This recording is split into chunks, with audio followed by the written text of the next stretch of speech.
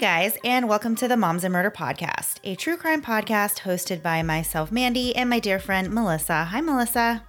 Hi, Mandy. Are you hosting this week? It's not featured? It's not featured by you? Is that what I said? You changed it up. Threw me off my game. Oh my gosh. Well, I was just trying to see if you pay attention to me at all when I talk in the beginning. Apparently, I pay more attention to you than you pay attention to yourself. So apparently so. Mystery solved. So we're not going to talk about the weather this week, Mandy. We're going to get right into this story. We are. It is a really interesting story. It's very unique. And this is a case that was suggested to us through our Facebook group, but by my friend Sarah, who has suggested cases before from the lovely state of Maryland, where she lives.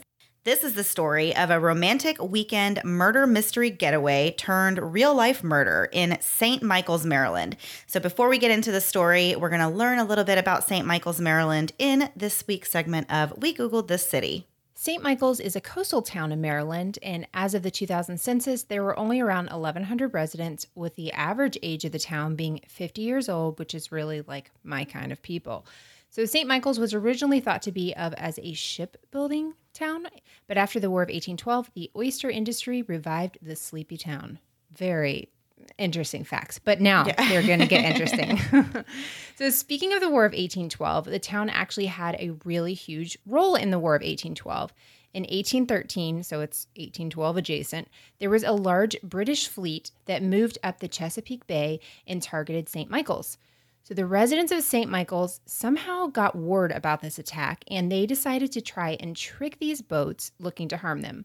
So the townspeople grabbed all their lanterns and hoisted them up high in the mast of their sailboats and even on the tops of the trees. And everyone in town was told to keep their lanterns off in their own home that night. So the high lights that were up at like where the boats were and everything actually caused the British to overshoot the town, and only one home was hit by cannonball fire. And the cannonball literally fell through the roof and rolled down the stairs. I thought that was crazy, like that they all came together before the internet, before texting. And they were like, we're going to all do this together. Like, how did you even get that kind of information out there? I clearly think no one is even able to talk and face to face. Like, that's just not an option to me. So I'm like, blown away. The Cannonball House in the town of St. Michael's is actually referred to as the town that fooled the British. And if you're trying to imagine what St. Michael's looks like, the 2004 movie Wedding Crashers, starring Vince Vaughn and Owen Wilson, was partially filmed in St. Michael's. And I remember thinking that movie was so beautiful. Like, right? Like the scenery and stuff. It was such a beautiful film. I mean, I know. As soon as I said that, I'm like, I'm pretty sure I saw a bunch of not so pretty things in that movie. But like where it was just looked so picturesque to me. I thought it was really beautiful. And now, Mandy, I've got to get out of here. I got a stage 5 clinger. A stage 5 clinger. I hope it's not me. Honestly, I can't really say that in front of all these people, but maybe. This is how I tell you. Very funny. So Kimberly and Steve Ricco seemed to be an average middle-class married couple. They had all of the typical things that any other couple had. They had a child, a nice home, they had pets, and they both had full-time jobs. Kimberly was a surgical technician at a local hospital, while Steve worked as a superintendent of golf courses in Maryland and in Western Pennsylvania. The two of them had met 9 years earlier at Penn State after being introduced by mutual friends and quickly falling head over heels in love with each other. Although Kim had a larger-than-life personality, she had struggled in her romantic life and had all but resigned herself to the idea that she would never find a man to settle down with and start a life with. Steve happened to be in the exact same position as Kim, so the stars kind of aligned when Steve's childhood best friend named Mike Miller and his girlfriend at the time, Maureen, set Kim and Steve up on a date. Maureen had actually worked with Kim at a steakhouse during college and thought that she might be a good match for Steve, so they set up a double date to introduce the pair. Kim and Steve hit it off immediately. Steve was what could be considered a giant teddy bear of a person. He was very warm, very inviting. He was sweet, gentle, very kind. He was just the type of guy who would do anything for anyone. And Kim had actually grown up in a pretty rough environment. Her parents got divorced when she was very young, and her mother remarried an abusive man, and Kim took a great deal of abuse as a child. Kim was drawn to the kindness and stability that Steve could offer, and she quickly latched on. About 5 months into their new relationship, Kim got pregnant, and Steve asked her to marry him. The couple got married in March of 1989 with their best friends Mike and Maureen at their sides, and just a few months later, the couple's baby girl, Anna, was born. Anna was a fussy baby, and at first Steve wasn't even sure really what to do with a baby, which I get it. I didn't know what to do with my babies either. But the couple seemed to be navigating new parenthood just fine. Steve got a job at Iron Masters Country Club in Roaring Spring, Pennsylvania, and the new family moved away. But that ended up being a short-lived gig for Steve, who eventually quit that job after some tension with some of the board members, and the couple moved in with Steve's parents while he looked for a new job and while Kim went to school to become a surgical tech. During this time, Steve was a full-time stay-at-home dad, and his relationship with Anna really blossomed, but his relationship with Kim seemed to be getting a little bit more strained, although it was really nothing super alarming. People who knew them just assumed it was kind of this whole juggling act, with this new baby, and, she's in school and he's staying home with the baby, and just typical stuff that, people go through, couples go through in life. Right. Kim and Steve stayed in touch with Mike and Maureen, although they saw each other less frequently. But when they did get together, Mike said the marriage between Steve and Kim seemed to be pretty good, except for some small little things. Like Kim would be a little bit nitpicky of Steve.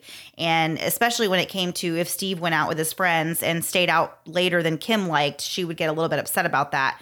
But that was really a rare occurrence anyway. Steve wasn't much of a partier. He didn't really go out a whole lot at all. Mike and Maureen eventually had children of their own and drifted even further apart from Kim and Steve. Mike and Steve would still chat frequently on the phone, but Kim stopped returning Maureen's calls altogether. Then on one day in 1997, Steve called Mike nearly in tears and confided in him that there were some serious problems in his marriage with Kim.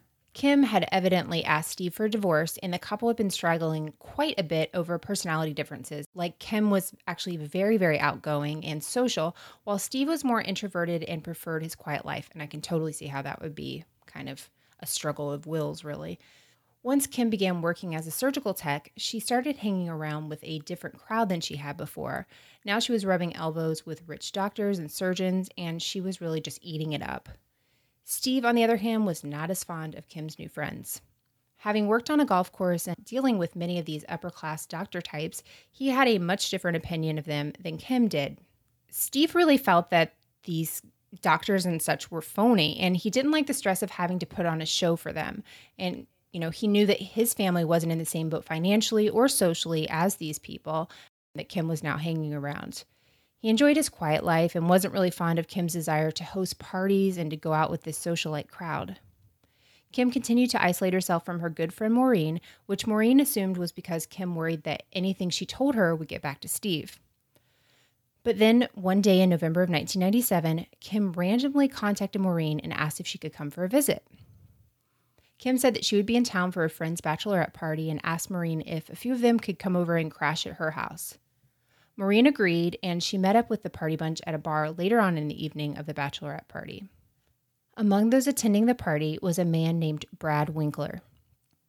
Maureen noticed almost instantly that something was really odd about the way that Kim and Brad were interacting with each other. For one thing, Brad kept talking about his failed marriage, and Kim would chime in with her own comments. At one point, Kim even said something along the lines of, "If only I were 10 years younger," implying that she would like to be in some kind of relationship with Brad, which Maureen was put off by because Kim was married. That's such a weird thing to say. Yeah. In her position, if she's married and this is your husband's friend, like, you guys all know each other, to say something so brazen is yikes. It's just a really fast way to make everything awkward between everyone. I can do that about like a million things. Not this, but I can make things really, really awkward. But this is, brazen to me. Like, you just don't care who hears anything at this point. So the next morning, after everyone had spent the night at Maureen's, Kim was one of the last to leave, and she sat down and talked to Maureen. She mentioned being really envious of Maureen's perfect life with her perfect house, her perfect job, and her perfect husband. And Maureen was confused because she and Kim both had the same things in life. But at this point, it was clear that there was trouble in paradise and that Kim and Steve's marriage was in danger. Several weeks later, Kim asked Steve for a divorce. Steve was absolutely devastated, and he didn't want to give up on his marriage, so at the advice of his good friend Mike, he convinced Kim to go to marriage counseling. The couple also started seeing their own counselors separately, and Steve began taking medication for depression. Things appeared to be getting on the right track in Steve and Kim's marriage, and in the middle of January of 1998, Steve asked Mike if he had any ideas for romantic things to do for Valentine's Day. At the time, Mike was employed at Harbor Town, which is a golf resort in St. Michael's, Maryland.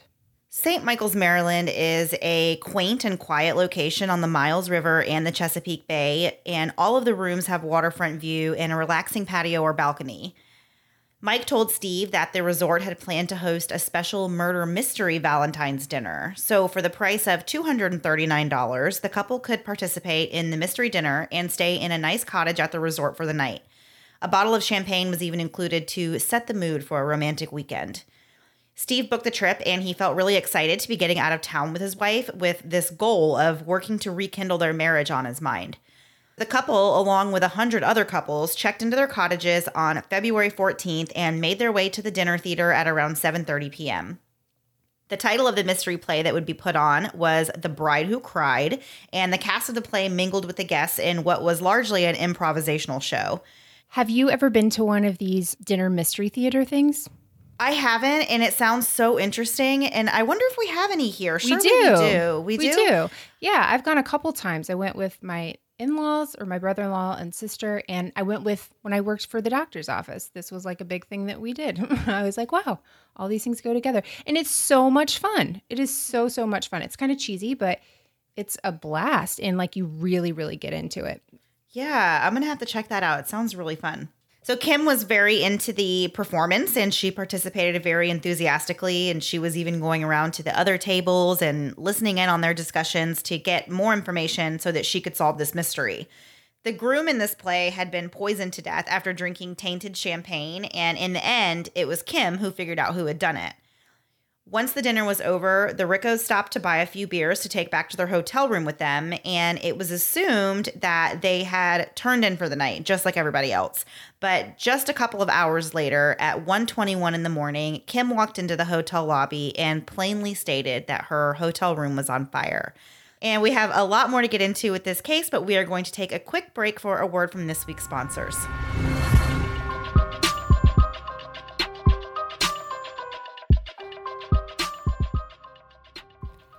Life comes at you fast, but when you're looking for counseling, minutes can feel like hours and hours can feel like days.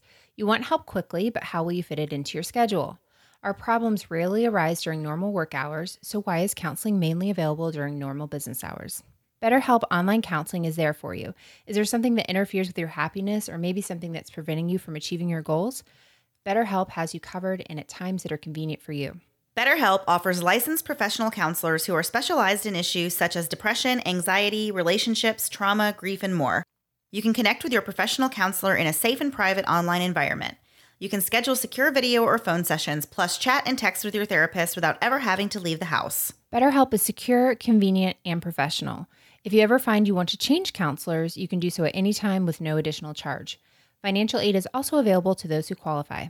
Best of all, it is a truly affordable option, and Moms and Murder listeners get 10% off your first month. Simply fill out a questionnaire to help them assess your needs and get matched with a counselor you'll love within 24 hours. Go to betterhelp.com/moms and use discount code MOMS for 10% off your first month. Again, for 10% off your first month, go to betterhelp.com/moms and use discount code MOMS. Oh, Instacart, how I love thee. Let me count the ways. Numbers 1 through 100 would literally be how much time I have saved. When I ordered my Instacart order over the weekend, a screen popped up on Instacart and actually told me how many hours I've saved total while using an Instacart shopper. I've actually saved over 30 hours using Instacart. That's like watching an entire season of Real Housewives of Beverly Hills and New York, which would be absolutely heaven. And not only that, I've saved 30 hours of my sanity, and that is a real special thing because I barely have any left. It is so hot in Central Florida right now. The last thing I want to do is grab my spawn, head to the grocery store, only to get back into a hot car with fussy kids. That's why I love Instacart. I don't have to deal with any of this. If you're not familiar with Instacart, here's what I did. I downloaded the Instacart app, picked out my grocery store from a list available to me in my area, and put in a quick order to be shopped for and delivered to my house by a friendly Instacart shopper. The Instacart shopper gathers your groceries with care by selecting excellent produce, and if there are any issues with the order, they will contact you when necessary. Instacart will deliver your groceries in as little as 1 hour or at a time you select. They bag them so your hot items stay hot and your cold items stay cold. Try Instacart and get $10 off your first order. To get this limited time offer, go to instacart.com or download the mobile app and enter our promo code MOMS10 at checkout. That's $10 off your first order today at instacart.com or through the mobile app. And don't forget to enter our code MOMS10. Instacart.com or through the mobile app with our code MOMS10 at checkout. Now back to the episode. So before the break, we talked about how Kim, had gone to the hotel lobby at this nice resort that they're staying at and just kind of said that her room was on fire. So hotel employees rushed to the cottage where Kim and Steve had been staying. And when they got there, they strangely did not see any fire, but they did notice a strange burning smell. They said that it smelled like something was melting. When they entered the room, Steve Ricco was found lying face up on the floor with beer cans and a pack of cigars near his body. From the waist up, he was badly burned. Police arrived on the scene to find Kim responding in a pretty typical manner, and she appeared to be very distraught over news that her husband had died. When detectives questioned Kim about the time leading up to the accident, she explained that her husband had planned this romantic getaway for the two of them, but that she was not very excited about the trip herself because she had just undergone a procedure the previous day, and she felt exhausted and drained after this test. The couple dropped their daughter Anna off at a friend's house for the night and then drove to St. Michael's, and Kim said that she slept for most of the car ride there. When they got there, Kim said that she started a fire in the fireplace and put on a pot of coffee because she was cold, and she did open the complimentary champagne and poured each of them a glass, but she said that she didn't drink hers because it was cheap and she did not like the taste. So she said that Steve ended up finishing off the whole bottle of champagne himself before they went to dinner. She also told the police that Steve took his antidepressant as well as an anti-anxiety medication and a muscle relaxant, also before they went to dinner. From there, she claimed that they both drank heavily, sharing a bottle of wine with another couple at the play and then ordering several beers from the cash bar at the resort. After the dinner, Kim said they returned to their room where Steve continued to drink to the point of being drunk and tried to get Kim to have sex with him, but she wasn't in the mood, and then they just argued about it. According to her, they had not been intimate with each other in months, and they had previously agreed that this particular weekend would just be for relaxing, and they had agreed that they would not be intimate during this weekend. So when Steve actually came on to her, she got really upset and allegedly left the room to distance herself from Steve and this argument. So Kim said that she drove around for a while and considered driving herself home, but then she went back to the hotel because she felt bad that if she left, Stephen wouldn't have any way to get home the next day. When Kim returned to the hotel, she realized that she had forgotten or misplaced her room key, and so she went around to the sliding door on the patio, and she thought that was unlocked. When she opened the door, thick smoke and heat came out, and she believed that there was a fire in her room. She frantically made her way to the resort lobby, calling 911 on the way. After listening to Kim's story and assessing the scene, they saw the beer cans and the cigars, police believed that Steve had died in a tragic, what they called a smoker's accident, in which he had accidentally lit something on fire with a cigar and was just too intoxicated to realize what had happened. The theory fit with Kim's account of the entire evening, and so the medical examiner believed that this would be a very routine and a very quick investigation. But the more they learned, the more suspicious Steve's death began to look. During the autopsy, it was revealed that Steve had no burns in his trachea, no soot in his lungs, no carbon monoxide in his system, and no alcohol in his system. From these findings, the medical examiner determined that however Steve had died had nothing at all to do with the fire, and that he was actually dead before any fire ever started. The lack of alcohol in his blood also called Kim's story into question, since she claimed that he had drank heavily and was intoxicated when she left him in the room. Friends and family of the couple also believe that the story of an accidental fire caused by cigars was suspicious because not only was Steve not much of a drinker, but Steve didn't smoke. It made no sense to anyone why he would have been smoking cigars and getting drunk on this particular night when he was really just trying to spend quality time with Kim. The day after the murder, a friend of Kim's contacted the police to say that she did not believe Steve had died by accident, and she pointed her finger directly at Kim as the culprit. More of Kim's own friends started to come forward with really shocking information related to this investigation. One friend told police how Kim had talked about her failing marriage on multiple occasions and that in the months leading up to Steve's death, she had become extremely negative about her marriage. She would tell her friends that she had zero feelings for Steve and that he would be better off dead than divorced because she felt that he was pathetic and wouldn't be able to carry on without her. Didn't he make it his whole life until he met her alive? Yeah.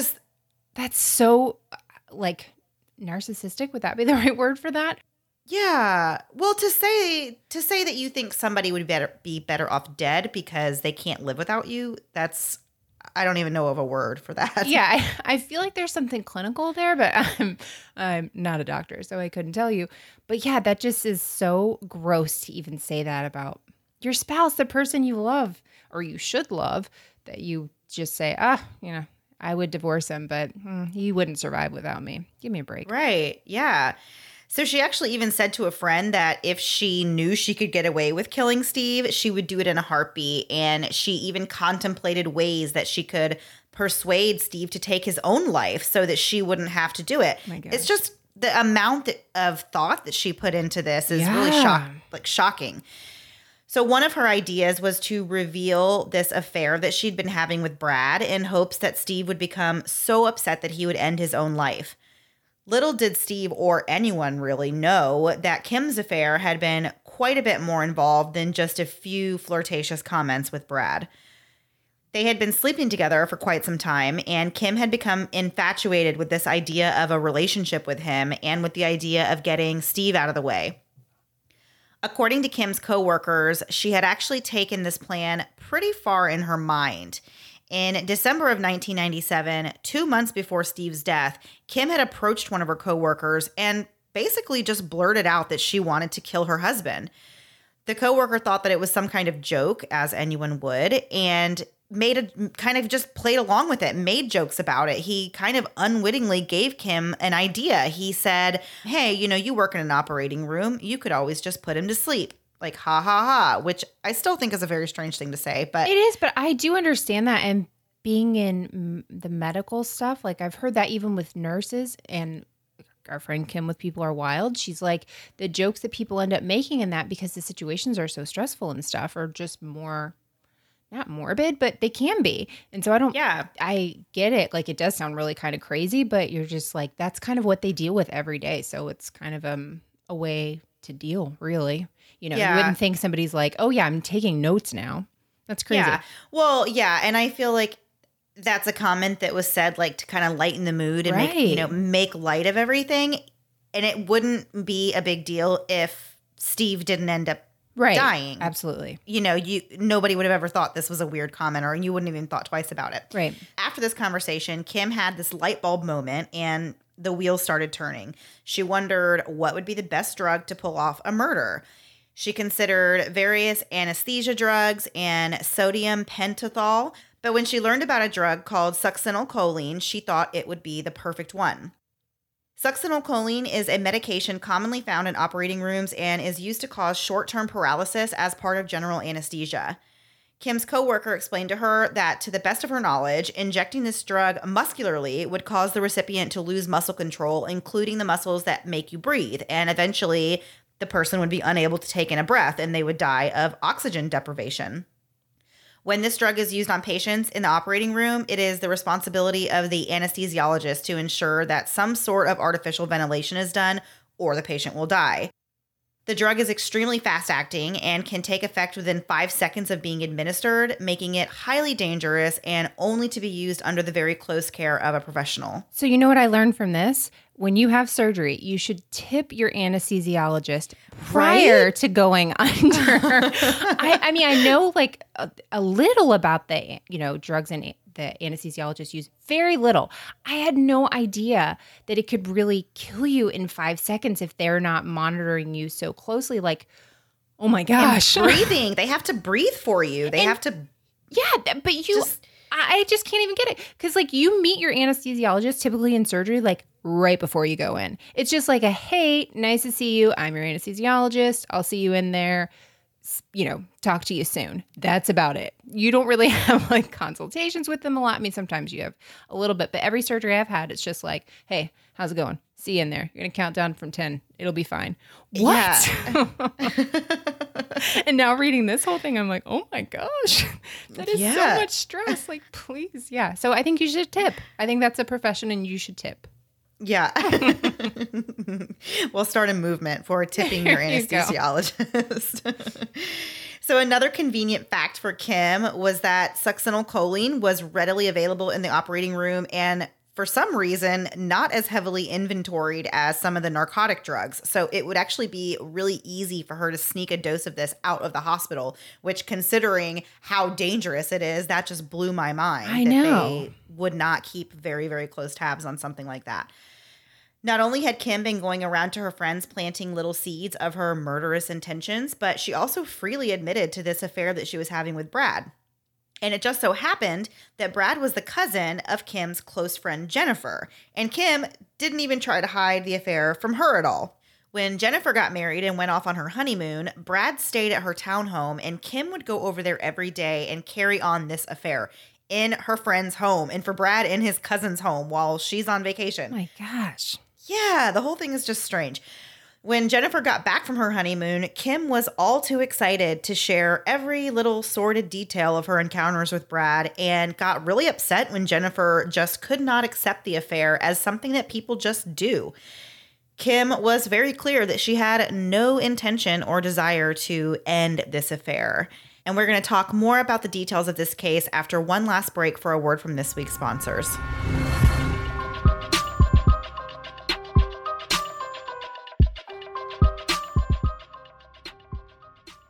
We've been talking to you guys for a while now about Third Love, and that's because we love our Third Love bras. And as of February 20th of this year, Third Love now offers 78 different sizes, including their signature half-cup sizes. Third Love has changed the way we buy bras. You can skip the trip to the store and find the perfect fit by taking the Fit Finder quiz on the website. And it's there where you can order your bra to be shipped straight to your home, and you can try on your bra in your messy bun in your messy closet with no strangers around. One of the greatest things about Third Love is their 100% fit guarantee. After taking their Fit Finder quiz and ordering your new bra, you can wear it, wash it, and put it to the test for 60 days. I thought the quiz was super fun, and I even learned a lot about bras with the quiz. And if you buy a Third Love bra, you can return it within 60 days, and Third Love will wash it and donate it to a woman in need. Third Love is hands down the most comfortable bra I've ever owned, and I know it will be the same for you. With straps that won't slip and my personal favorite, tagless labels, there is no itching. This is the bra all other bras wish they could be. Third Love knows there's a perfect bra for everyone, so right now they are offering our listeners 15% off your first order. Go to thirdlove.com/murder now to find your perfect fitting bra and get 15% off your first purchase. That's thirdlove.com/murder for 15% off today. Florida in the spring is a beautiful thing, and I want to be able to enjoy all of it. To do that, I need to give my body a little support this season, and you can do the same, whether you're looking for energy, better sleep, or something else that can help you feel your healthiest. That's why I love my Care of subscription. Care of subscription services make it easy to get vitamins, protein powders, and more, personalized just for you, delivered straight to your door. Care of offers a fun online quiz that asks you questions about your diet, your health goals, and lifestyle choices, and it only takes about 5 minutes to find out your personal, scientifically backed vitamin and supplement recommendations. Since it can be really hard to know what vitamins or supplements you should be taking, Care of makes it easy to find out what you specifically need to be your healthiest. I took the quiz, which was super fast and also fun, and I was able to be really specific in what I was looking for in vitamins and supplements, which is basically just energy to deal with day-to-day life. One of the questions Care of asked in my quiz was whether or not I have been told I have low iron, which is something my doctor tells me every time I see him. So they included an iron supplement in my daily pack as well. Care of delivers daily vitamin and supplement packs along with protein and more, and it's all customized to your recommendations, so you're only taking what you really need and no fillers. Your personalized Care of subscription box gets sent right to your door every month with personalized daily packs, which is great for busy on-the-go lifestyles. And I love that my daily packs have my name on them and a fun little quote or joke to start my day off on the right foot. For 30% off your first Care of order, go to takecareof.com and enter MOMS30. Again, for 30% off your first Care of order, go to takecareof.com and enter MOMS30. Now, back to the episode. On January 29th, Kim had made plans to visit an old friend named Rachel in Baltimore the following day, but then she canceled the plans really suddenly, so Rachel made other plans for the evening. When Rachel returned home at around 10 p.m., she had numerous messages from Kim waiting for her. And in each message, Kim sounded more and more distressed, and she was saying she needed Rachel to return her call right away. Rachel returned the call, and Kim begged her to come over, saying it was really urgent. When Rachel arrived at Kim and Steve's home at around 11:30 p.m., it was clear that she had been drinking. Steve was upstairs, and their daughter Anna was at a friend's house for the night. Kim was hysterical, and she told Rachel that night that she had come up with this plan to murder Steve. She specifically told Rachel that she could get a drug at work that would cause Steve's muscles to become paralyzed and that this drug was untraceable. She further stated that she would use a cigar or a candle to light the curtains in their home on fire with Steve inside. Rachel made attempts at this point to reason with Kim, asking her how she planned to do all this and how was she going to get away with it. And Kim really had an answer for everything. It appeared that she was completely serious about her plan to kill Steve. After the conversation, Rachel said that Kim was in a catatonic state and pretty much just sat on the floor staring off into space. Rachel was terrified at what Kim could do, so she called a mutual friend and told them about these things that Kim was telling her. While she was on the phone with this mutual friend, she saw Kim get up from the floor and walk up the stairs to where Steve was sleeping. Rachel obviously was terrified that she was going to kill him right that second, so she hangs up with the friend and runs upstairs to find Kim standing over Steve, staring at him blankly. Rachel convinces Kim to come back downstairs, and they sit for a couple more hours before Kim goes upstairs and goes to sleep. So Rachel sits around for about a half an hour after Kim goes to sleep to make sure she's really asleep, and then Rachel leaves to go to her house that night. How scary would that be to leave? Yeah. And not know like what is going to happen, like what you're going to find out in the morning if something has happened. Yeah, so that would be so terrifying. And then can you imagine that 30 minutes you're sitting after Kim's asleep? Like, what are you thinking the entire time? It's just got to be like your mind has to be racing. So the following morning, Rachel calls Kim and hopes that, the light of day and sobriety would have knocked some sort of sense into her. And Kim says everything's fine. But when Rachel asked whether or not she planned on actually killing Steve, Kim said she didn't know what she was going to do. And that was the last time Rachel talked to Kim before Steve was killed 2 weeks later. And so we're assuming at this point, she obviously didn't call the police. We just know she called the one friend. When Kim's friends began coming forward and telling the police all of these things, they felt that they had enough for a search warrant. They had timed these, they wanted to serve 2 search warrants, one for the Rico home and one for Kim's car. So they actually timed these warrants to be executed at the exact same time. At the time that the warrants were being served, Kim was at Mike and Maureen's home while her mother, Lois, was at her home with her daughter, Anna.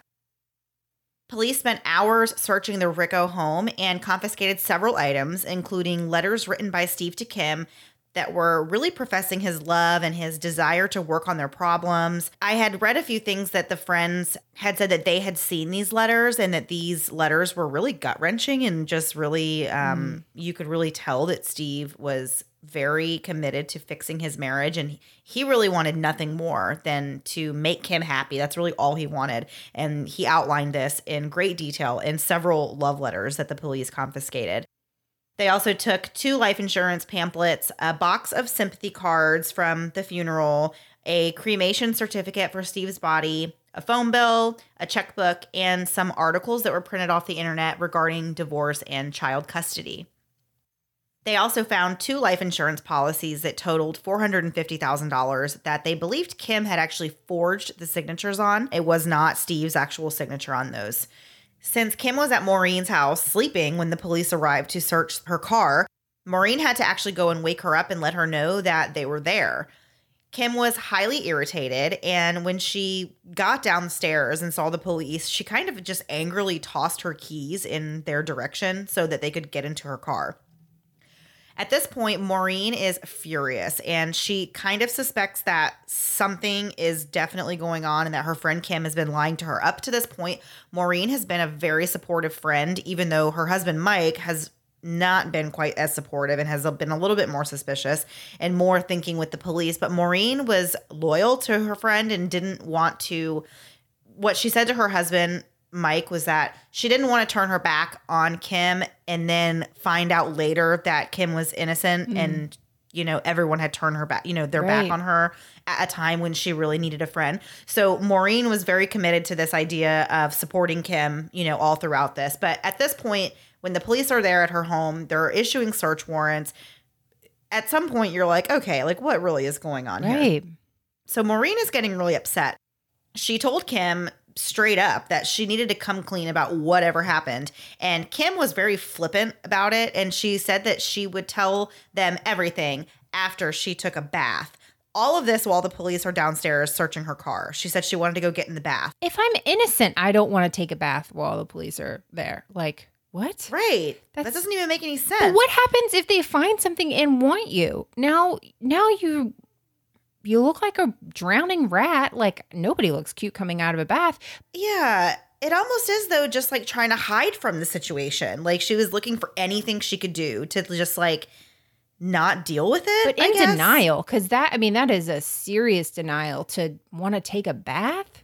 I have to take a shower before I even take a bath. So it's going to be a very long process. It kind of reminded me of the Golden State Killer, the whole idea. I remember him saying like, oh, I have a roast in the oven. Right. I just have this one other thing to do before anything else happens. But then the bath thing makes no sense. Like, baths are supposed to be relaxing. The police searching through your car, even if you've done nothing wrong, is not a relaxing situation. No, exactly. So at some point while Kim was holed up in the bathroom, she took an unknown medication in an excessive dose in an attempt to take her own life. Maureen called for an ambulance, and Kim was rushed to the hospital where she was stabilized, and she was made to spend a couple of days before she ended up getting transferred to a psychiatric hospital. Then at around 4 a.m. on February 25th, Kim was arrested and detained without bail. Because she was on suicide watch and because she had been in a psychiatric facility, it was decided that Kim would need to undergo a psychiatric evaluation to determine whether she was competent to stand trial. And she was, they found. So a grand jury had a year to return an indictment in this case, and they really took their sweet time. Almost the full year passed, and Kim was actually starting to think that she was going to get off, scot-free and not have to answer for any of this. But then at the last minute, the indictment came down. Kim's trial began in 1999, and if she was found guilty, she would be facing life in prison with an additional 30-year sentence for arson. The prosecution started off strong and told the jury all about Kim's affair and the motive that she had to murder her husband. But the defense had some strong points as well.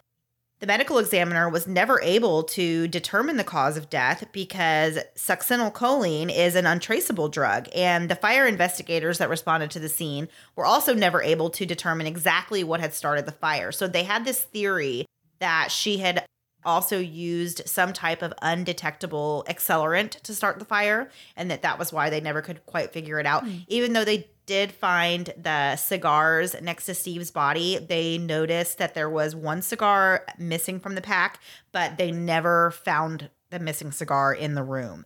Yeah. They never really were able to prove like what started this fire.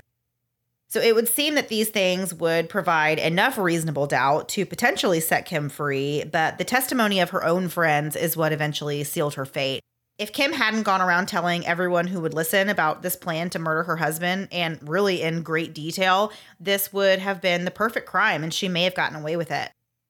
She was absolutely furious at her trial, and she would actually sit and give her former friends the middle finger while they were testifying against her, and at one point the judge had to threaten to have her removed from the courtroom if she didn't stop doing that. That's so crazy. I don't feel like I've ever seen that. You see like maybe a couple like really crazy criminals that like will yell out in court and stuff, but I've never any defense really. You see them just like sitting there quietly, no matter what's said, or they might whisper to their, counsel, but they never flick off the witnesses.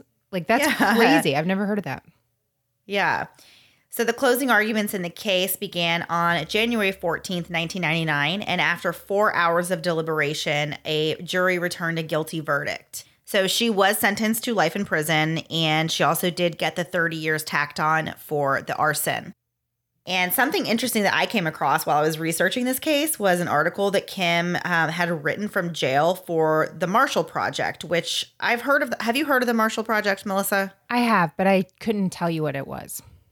Okay, so it's a nonprofit news organization that covers the U.S. criminal justice system. So if you go to the website, themarshallproject.com, it's pretty cool. And it includes written works from those that live inside what they call the system. So lawyers, prisoners, judges, victims, law enforcement officers, anybody who has really had an experience within the criminal justice system can submit articles. They can write, and have it submitted. They can submit poetry, they can submit fiction, essays about their experiences, whatever it is. So I found an article that Kim had submitted and wrote, and I got a kick out of it because it was relevant to all the Game of Thrones fans out there.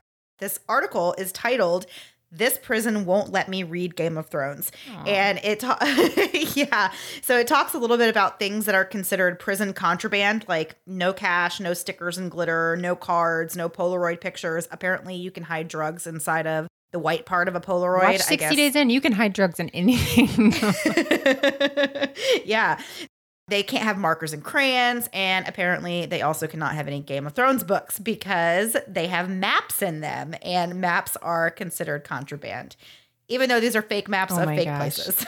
So she was very upset about that and wrote an article, which I just thought was really interesting. I thought the article was actually really interesting. I learned a lot about what prison considers contraband. So you might want to check that out. We'll link that article in the show notes, of course. I just thought it was really interesting. I love that glitter is contraband because personally I think glitter should be contraband worldwide. Everywhere. Yeah. That's a whole, oh my gosh, I'm going off on a tangent now, but it's okay because we're at the end of the episode. That is like a whole conspiracy. Did you know that what glitter is made out of is like a top secret thing? Have you ever tried to look into it? No, of course not. I just see glitter and I get like rage in my eyes. Like, because you're going to see it for a year. There's like really just one major glitter manufacturer that monopolizes all of the glitter production. It is top secret. You cannot find out what glitter is made of. And people speculate, like, I don't even know. I mean, there are some crazy conspiracy theories about what glitter is made out of. And I don't know why it's so like such a secret, but I don't know. I don't know what do people think it's made out of? I don't know. Of course I know. I've looked into it, but I don't want to say. Okay, you don't have to say. Well, I just Googled it, and all it says is glitter is made of some kind of non-biodegradable material. So some kind of. Yeah. Like no one even knows. Super vague. Yeah. Yeah. I thought you were going to say like for drugs or something they wouldn't allow glitter in. But I think the prisoners or I'm sorry, like the wardens and stuff are like, no, I'm really tired of coming home with this stuff all over myself. Yeah. No glitters. No glitter. So before we get out of here, we're going to do our last thing before we go. We have a couple of good questions this week that I'm really, really excited about. Mostly just this first one that poor Melissa can just sit there and roll her eyes over. So Shelly in our Facebook group wants to know about my chickens' names. Did you delete my chickens' names that I wrote down? No, it was never there. I would never do that.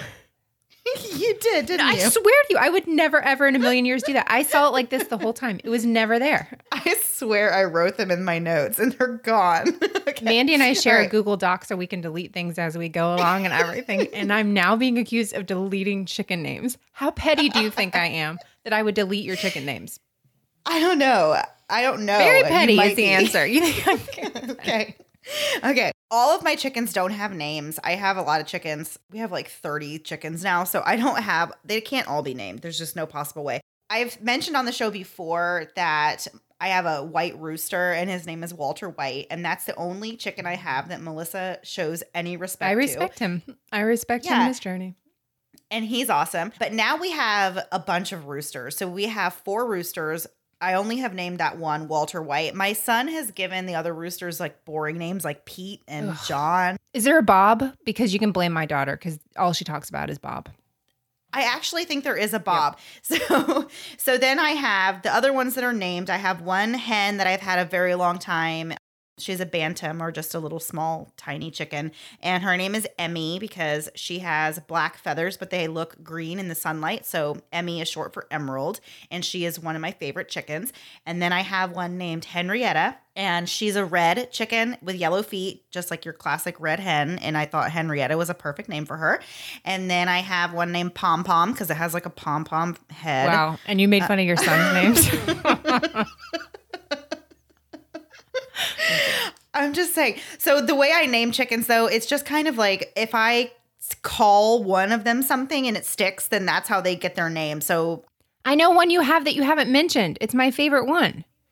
who? Naked Neck Nikki. Naked Neck Nikki. I'm so glad you brought her up. Yeah, she's a Turkin. Wait, shut up. Is that a real thing? And I said shut up to Mandy in a joking way. Nobody send an email about that. It's just a joke. Yeah, so she's a type of chicken. She's a chicken breed that does not have any feathers on her neck. So she literally has a naked neck. So yeah, so I call her Naked Neck Nikki. I thought it was a turkin because it made it a turkey and a chicken. Oh my gosh, Melissa, I don't even think that is like... Excuse me, donkeys are a thing. And I don't even remember how that works. What does that have to do? I don't think turkeys and chickens can make babies. But anyway, so but those we don't are a know. few of the names of my chickens. Moving on. Okay. So next question. Gabrielle wants to know, what's one thing that we splurge on for ourselves that we are not willing to give up? Here's the thing. I would give up anything. Like if it came down to it, it's nothing I do that's any fun for myself. Would I not just be like, okay, money's short. I'll give up on that. I don't care. But the one thing I do like that I've only been doing really for the last year, which sounds crazy, I get my hair cut and colored by like a real person. Not colored, but like highlights. I used to always do the cap thing. And now I'm like, wow, my hair doesn't look brassy. Not that everyone's that does that looks brassy, but mine always look brassy. And then I would be highlighting on top of highlights.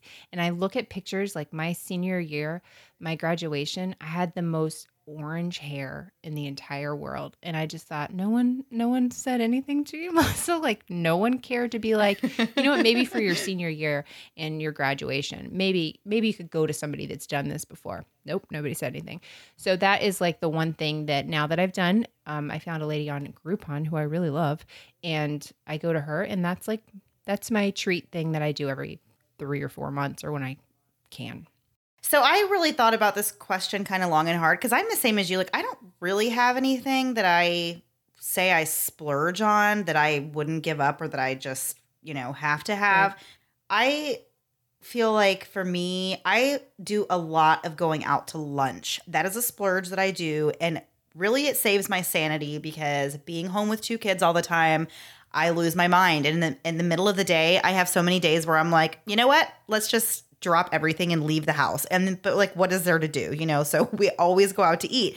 And it's something I do probably way too much. I could save so much money if I would just make lunch at home. Same. But I love going out to lunch. I don't know. There's just something about being able to get out of the house in the middle of the day and find, just go pick somewhere to eat and It kill times. and kill time. Yeah. Exactly. So that would be mine. That would be a hard one to give up, I will say, for sure. It would be hard to give up. Yeah, mm-hmm. Absolutely. So we'll do one more quick one since the first question was really all about me. So Jackie wants to know if you could move to any other state, where would it be and why? I'm a Florida person, and I literally realize this about myself more and more every day. It should be concerning. I'm embracing it. Send me all your Florida memes. I don't care. I love it here. But I feel like I would be most comfortable in Georgia or Carolina. What? Yeah, I'm from North Florida, which is South Georgia. I love Georgia.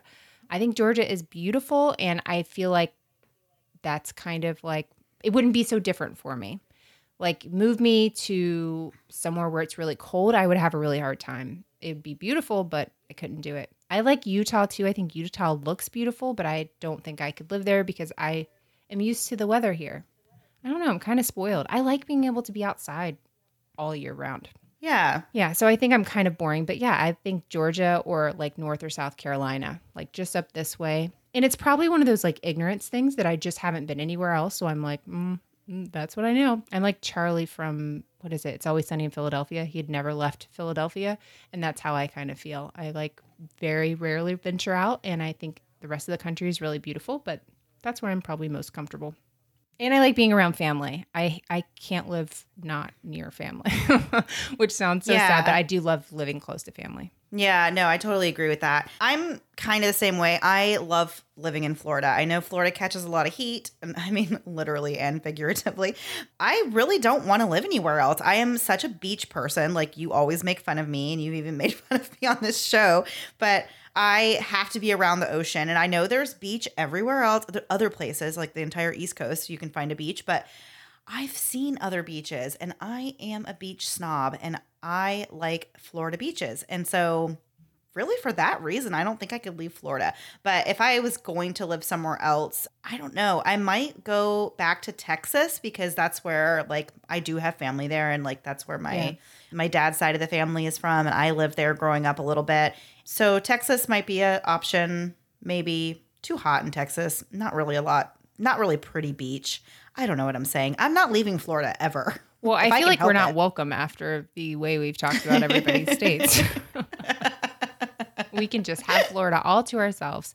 Yeah, no, but I think there's so much in the country that I would like to visit. I would really love to visit places, but Florida is home. I mean, once you get used to it, you just don't want to leave. And by the way, everyone that gives us hate about Florida, people come from all over and move down here. Everybody up north, they retire and they move to Florida. There's a reason for it. Right. And nobody is cracking on it when they're coming here on vacation to enjoy all the things that Florida has to offer either. So how is the state of Florida not sponsoring? Like, how is the travel and everything not sponsoring us? How we are the best spokespeople for Florida. Book your Florida vacation today. There you go. Don't say it, Mandy. All right, guys. So that is it for this week's episode. We will see you guys next week. Have a great week. Bye. Thanks so much for listening to the Moms of Murder podcast. Make sure to check back with us next week for a new episode. You can also find us at momsandmurder.com, where you can connect with us via social media. Please make sure you subscribe and give us 5 stars, because giving us 4 stars would be a crime. Thanks so much.